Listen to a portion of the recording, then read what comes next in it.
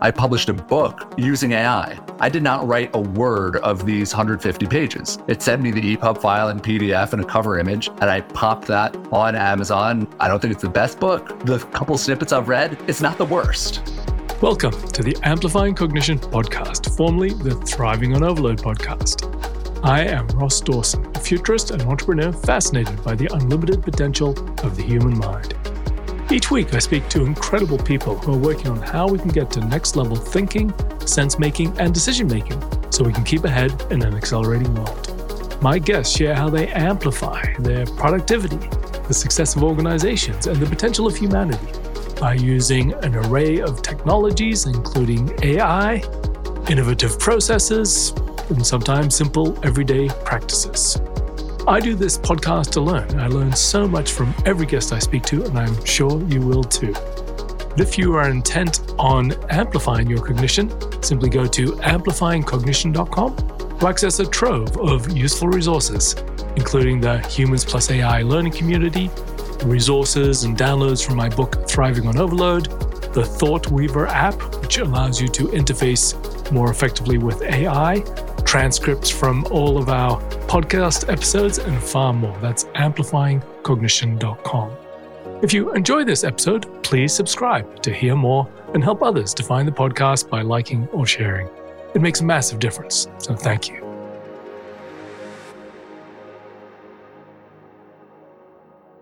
On this episode, we learn from David Berkowitz.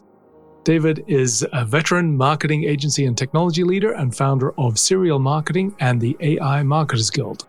Previous roles have included Senior Vice President at MediaOcean, Chief Marketing Officer of Publicis agency MRY, and co-founder of the emerging market division of Dentsu agency 360i, where he had advised clients such as Apple, Coca-Cola, Johnson & Johnson, Porsche, Visa, and many others.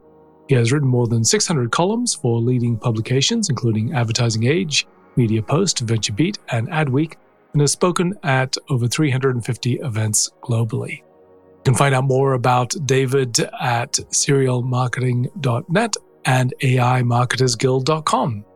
And in this episode, David shares insights on AI in marketing, how to gain superpowers from AI, amplifying marketers, experiential learning, and the future of agencies. Stand by for a great conversation with David. David, it's awesome to have you on the show. Great to see you, Ross. So, David, you've worked for a very long time in marketing, and all the time I've known you in that, guys, you have been at the edge of new emerging developments in making marketing and marketers better and stronger. So today, what's most exciting about how we can amplify the capabilities of marketers? Well, I've never seen anything like this wave of AI. And a big part of it too is I've always gravitated toward experiential learning and just that act of learning by doing. And in part because I kind of fell into the marketing world. I didn't have the experience. I didn't have some MBA, let alone from a fancy school or anything. It was just so much I lacked. But I was very eager to try anything I could. And now in this wave of generative AI and other recent developments, there's literally never been so much that one could actually try. So you've been trying it and sharing some of you and your colleagues' learnings around that. So this idea of amplifying cognition. So marketers are amazing thinkers, very creative. That's a lot of what their work is. So what are some of the ways that AI is amplifying the marketers? Well, for marketers, AI can be this at its superpower for basically anything and everything you're doing. And so this is where if marketing is 10% of your job, then it can give you ways to do things that you just couldn't possibly put together before. I'm working on some very scrappy products right now and projects right now. And if you go and like if you spend some time getting an idea on paper, you can then then once you have that core of the idea and that core of the message that really expresses what you want to express, then there's so many ways that you can take that right now in terms of creating content, building a website, generating imagery that's appropriate for it, generating presentations around it, and things that you would have needed a whole team to bring to life or tons of resources. And now it's possible for someone to do so much of that, at least for like, MVP version, minimum viable product. You might not create the best deck ever. You might not get the best analysis ever. All this like that, as you would from a well-trained person who's been doing this for a long time. But there's so much that you can actually do, and some of that is behind the scenes, like coming up with a plan, coming up with personas, trying to understand a bit more about some data you're sitting on and make some sense of it. And then some of it can be what's public facing, consumer facing materials, especially if you like, especially once you get the hang of the kinds of flow that you're working with and can spend some time on that editorial phase of it. And editorial meaning, for whatever kind of work you do, right? It could be data related. It could be image and video related, like obviously text related. But as long as you have that kind of a sense of what are the questions you need to be asking for, it's sort of like the Toyota 5 Whys, right? Like how do you just keep making it work better for what you wanted to do? So, maybe misrepresenting, but a bit of a caricature of what you're saying is person has idea or objective. They have a starting point. They use a lot of technologies to amplify the content generation in the all various guises, but then humans cleaning up or tidying up or refining so that it is, truly fit for purpose. Is that roughly right or not? No, it's in the ballpark, and so much of it is once you get that first input right. Like, there was an event that came up, and I was thinking of submitting a speaking proposal for it, and I was like, I don't know. There are all these fields to fill out. I'm not sure if I really want to go there. Like, let's try using AI to help me to come up with this. So I started riffing on a couple of themes. Give me 10 ideas, using some like ChatGPT, Claude, could be Bard. Okay. Of these 10 titles, which do you think would work best for an audience of X, Y, and Z who's going to be showing up to this event?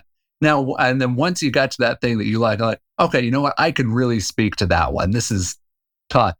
Can you give me a synopsis of it? And like the 3 main takeaways from this talk. Now, if you know that you can deliver on those 3 takeaways, then it's like, write the full-on event description. And now, pretty much the only people that read the full event descriptions are like the event choosers. I'm not even sure if speakers read the event descriptions that they're submitting. It's often done by a PR firm or someone else.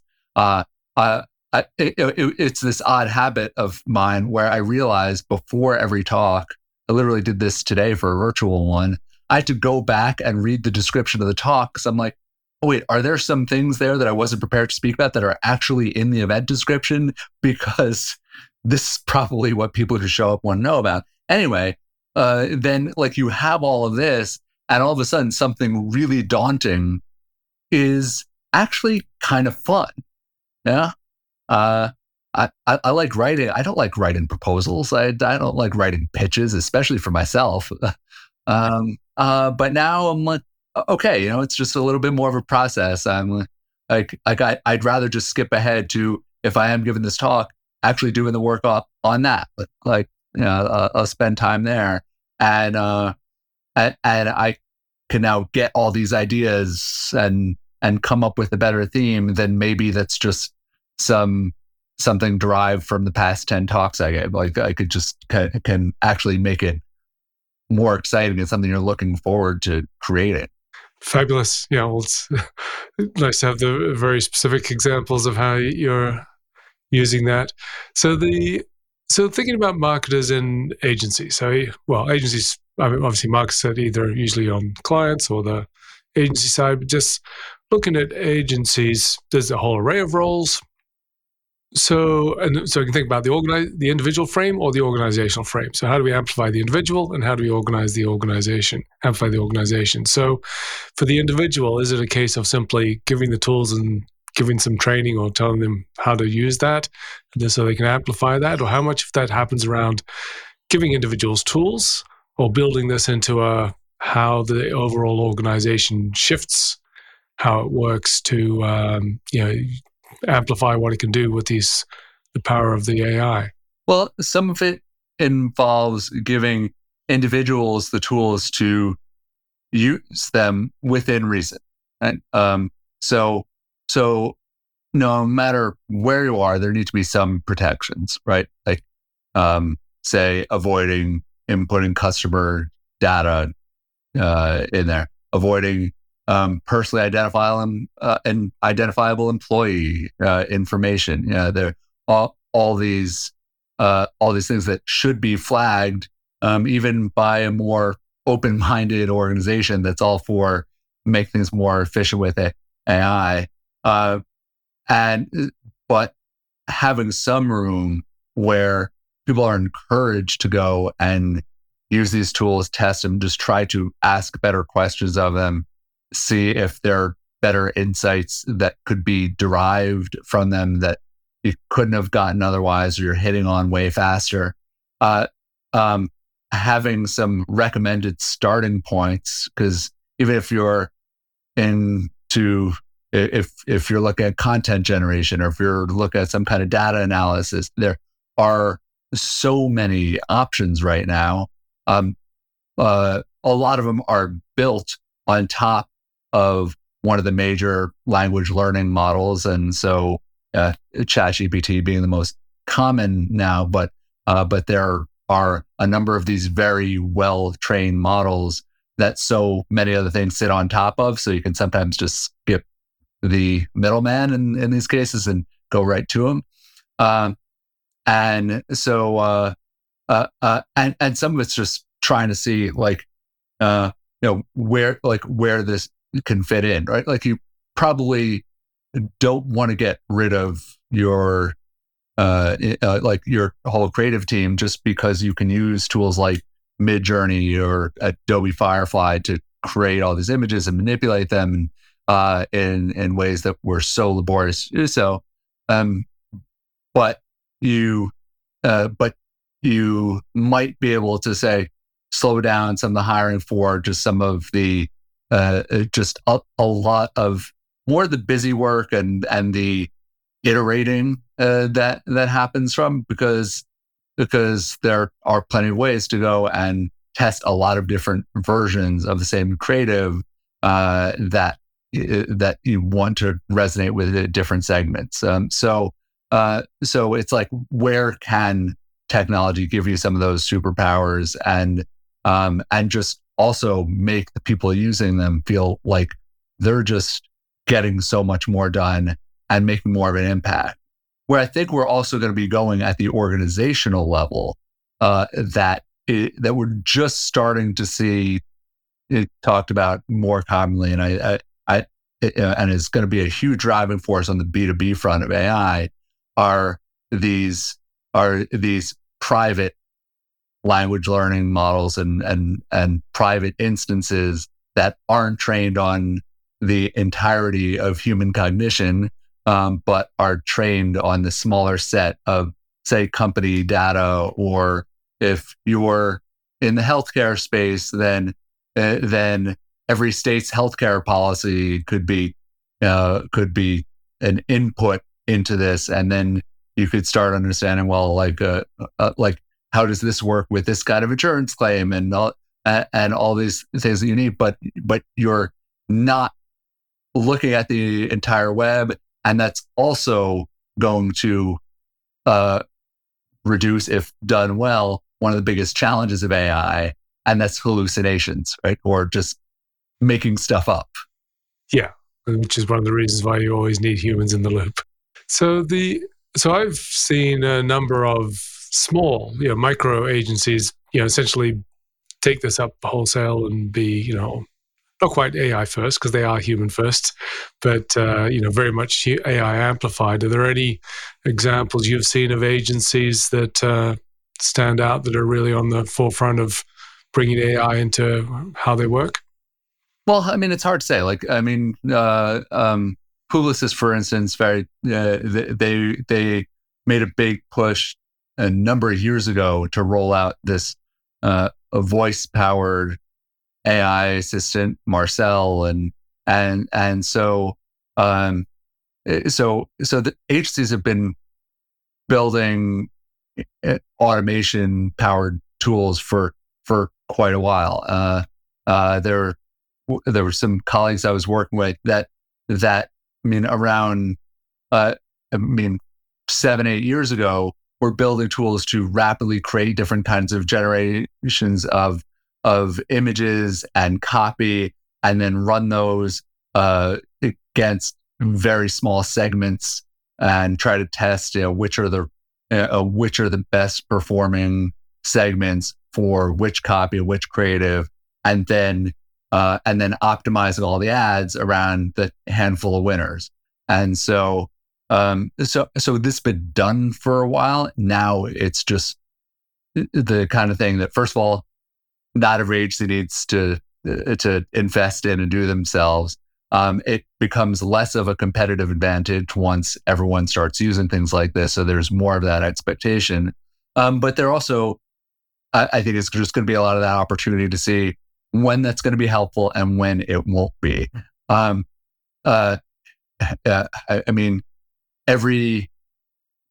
Just about every agency probably has some how we're AI powered now in our deck. And if it's not explicit, then it's going to be implicit. And if it's not in there, then I'm sure already seeing some of that backlash of here's how we're not using AI, right? Here, and here's how the kinds of humans that you really get to work with front and center, and the kinds of experts that you have on that team, and all that real insight that goes into it. There's already, I think some healthy backlash, right? It's not just this knee-jerk Ludditism, but it's hard to say. As a consultant, my work is AI powered. I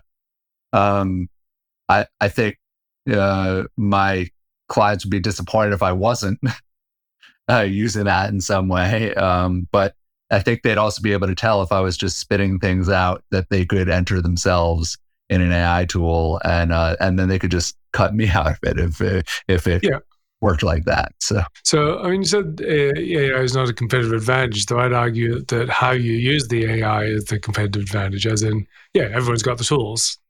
Well, and that's so hard to tell until you see just the kinds of results and the thought process of who you're working with. And you're probably not going to know that well, even over the course of a pitch process.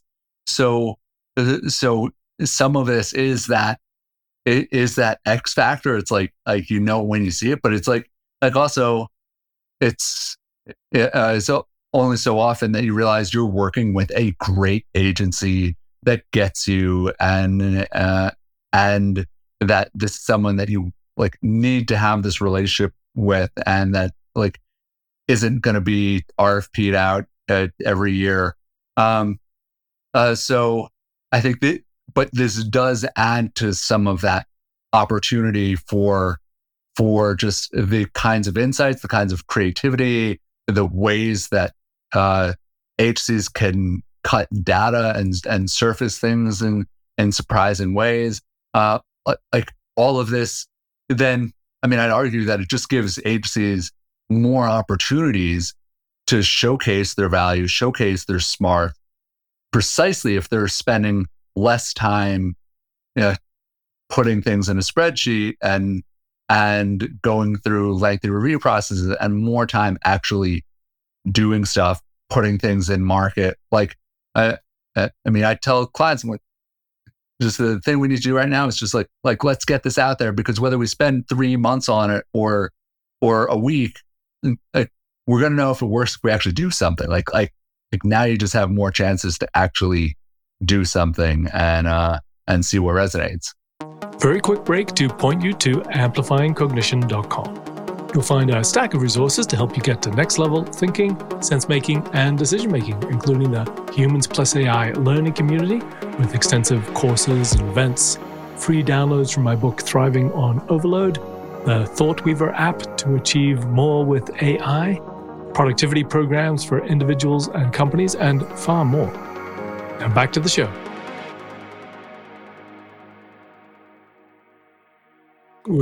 So it's looking forward a little bit over the next years. So, I and I think you've also been interested in the future of agencies for a very long time. So now I've got a factor which significantly changes the landscape, or could. So what might you see in 5 years from now in the agency landscape? What might have changed? What might the leading agencies, how might they be different? Well, I think that there's a big challenge for a lot of the entry level work that's going on.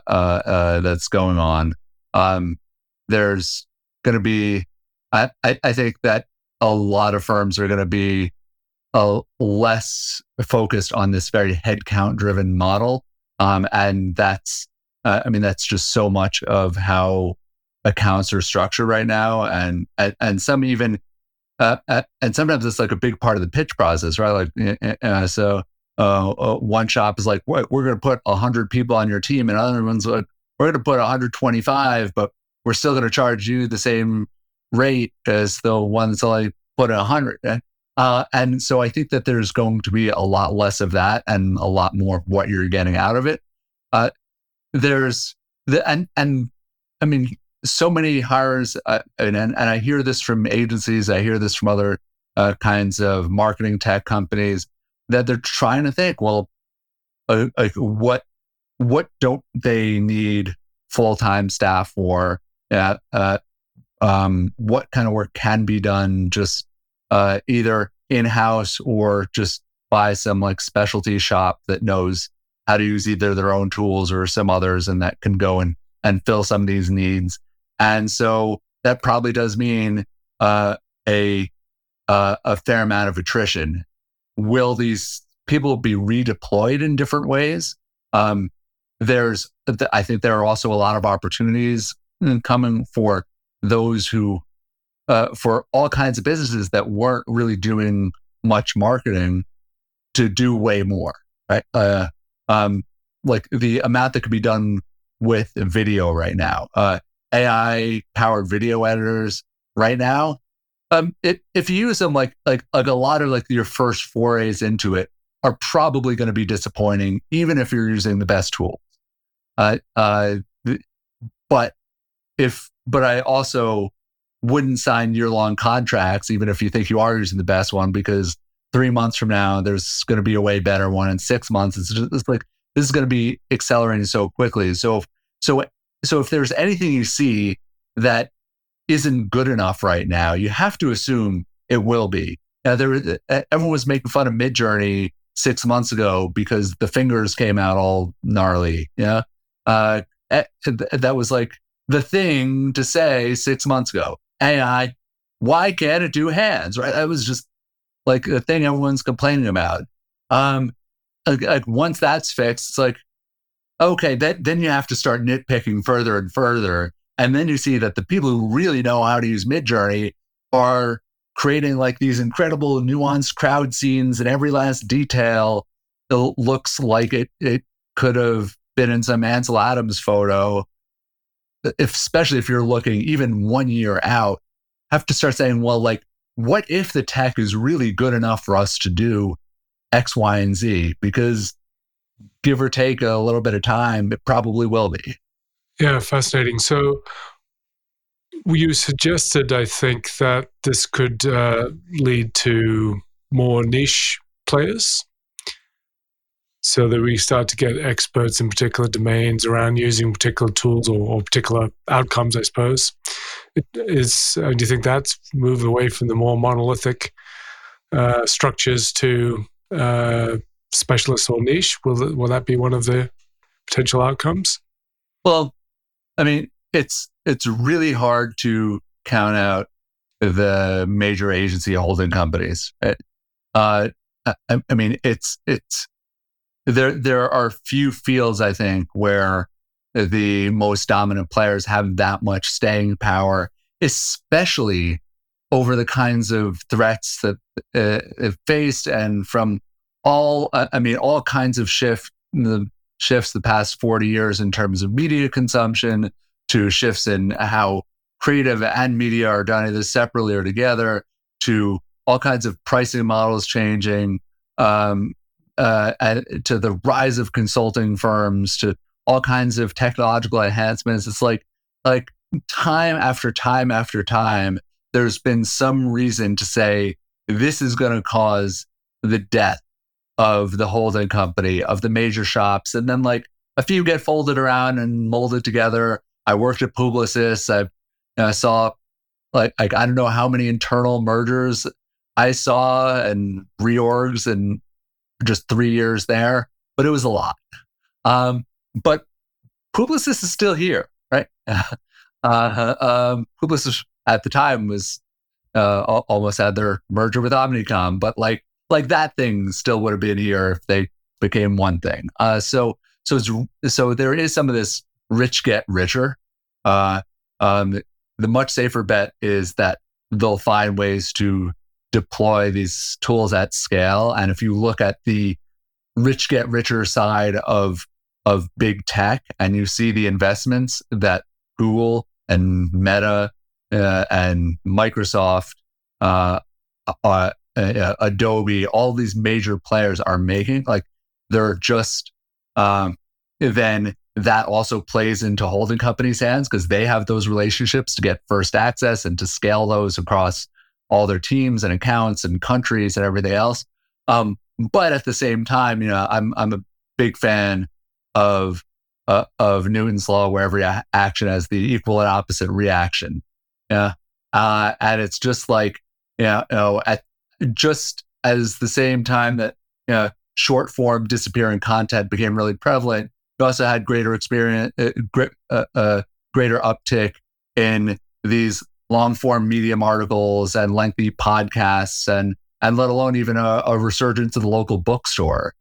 So it's like the opposite things can be true at the same time, and there are ways to play in niches that just and even for people who weren't product developers, right? People who weren't coders, to be able to use tech in creative ways that then fills some kind of need that marketers have, and that will meet folks in various verticals. So just being able to take your experience and build something that fills one of those holes. I think we're going to see a lot of that, and it's pretty exciting time to be an entrepreneur. Very exciting. So switching gears a bit to what you do. And so you mentioned at the very beginning, you've got to where you are through experiential learning, which I kind of call learning by doing. And, is it simply that you just learn things by doing things, or how do you go about that in a way that you're effective as possible in learning? So the great thing with AI is just how immediately usable it is. So when I was leaving my last in-house role over at MediaOcean, I started just buying a handful of domains that I didn't know what I'd do with them. And so I bought one that was AISaysHireMe.com. And so I then used ChatGPT, then it was like the only game in town, and said, like, based on this like very brief bio about me, what are the reasons that someone might hire me as a marketing leader? And I put those on the site, and it's like, again, really simple, really low tech, really low budget. But but it connected a couple of those dots. I then created my AI resume, and so it was just taking my work experience and having ChatGPT generate what some of those bullets would be for someone with that experience, and even showed you how you can actually do that yourself. And my friend Leo Morahone, who runs the AI Marketers Guild with me, he wound up creating a version of that you could just go and try it right there on that site.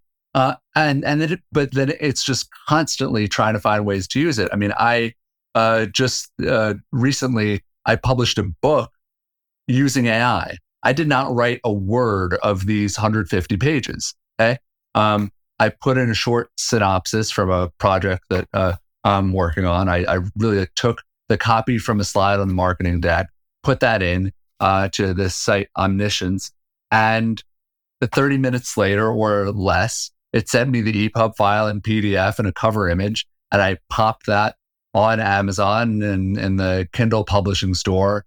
And then I had a book. I don't think it's the best book.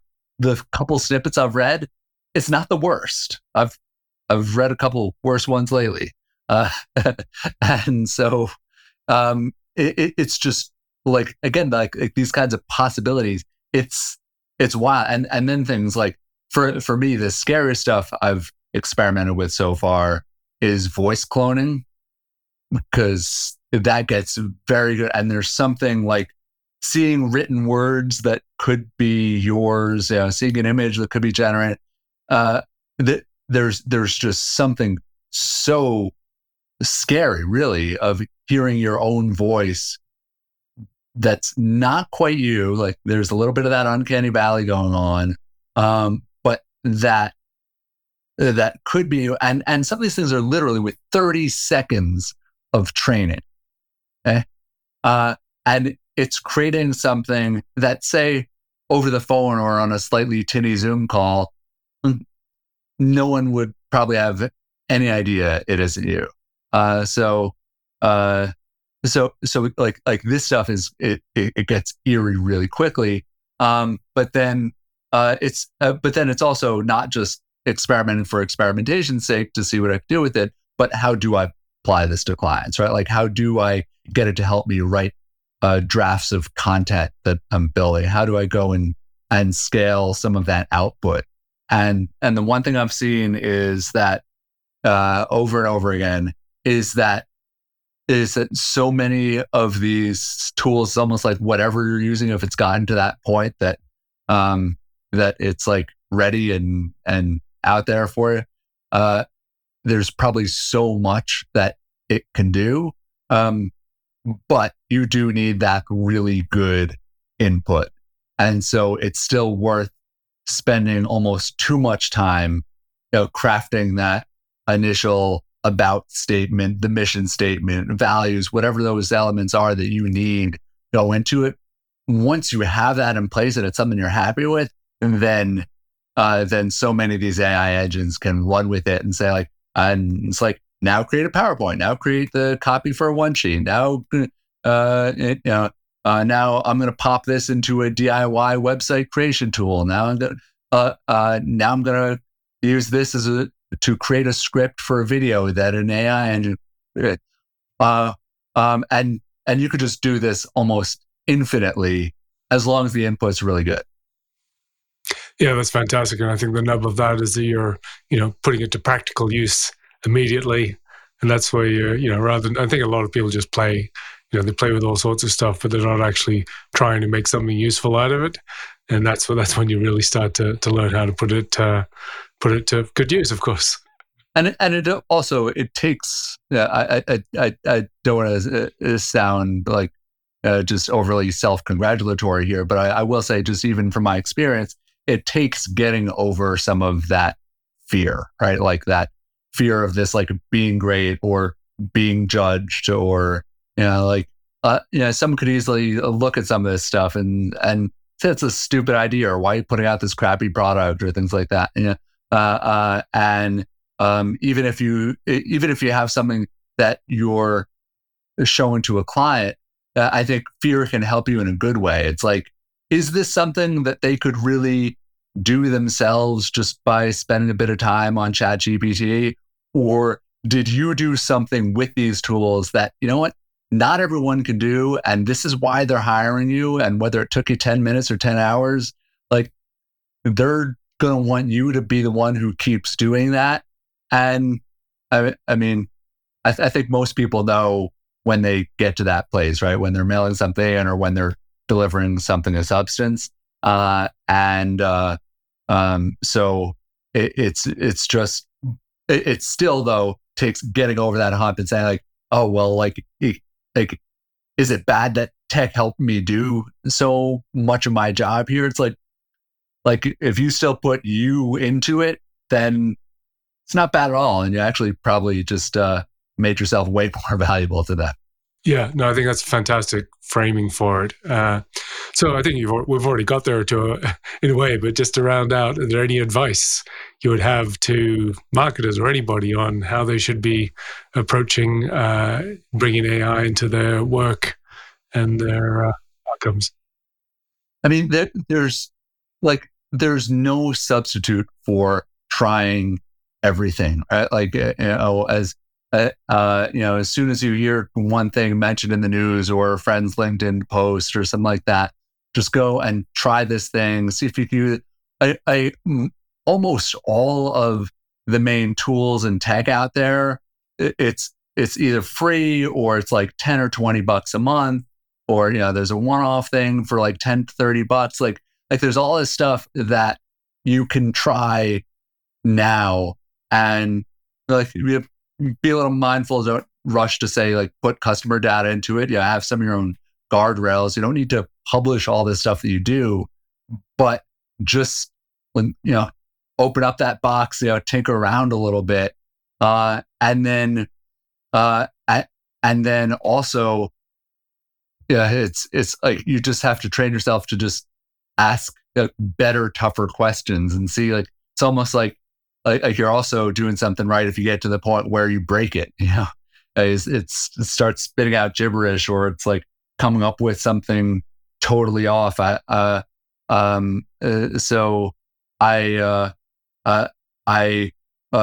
put in a play that someone was working on as a kind of input to just go and do some analysis about the characters, and I realized when I was using Claude that Claude was actually basing everything by the file name of the play and making everything up because it didn't want to tell me that it couldn't read the text in what I uploaded.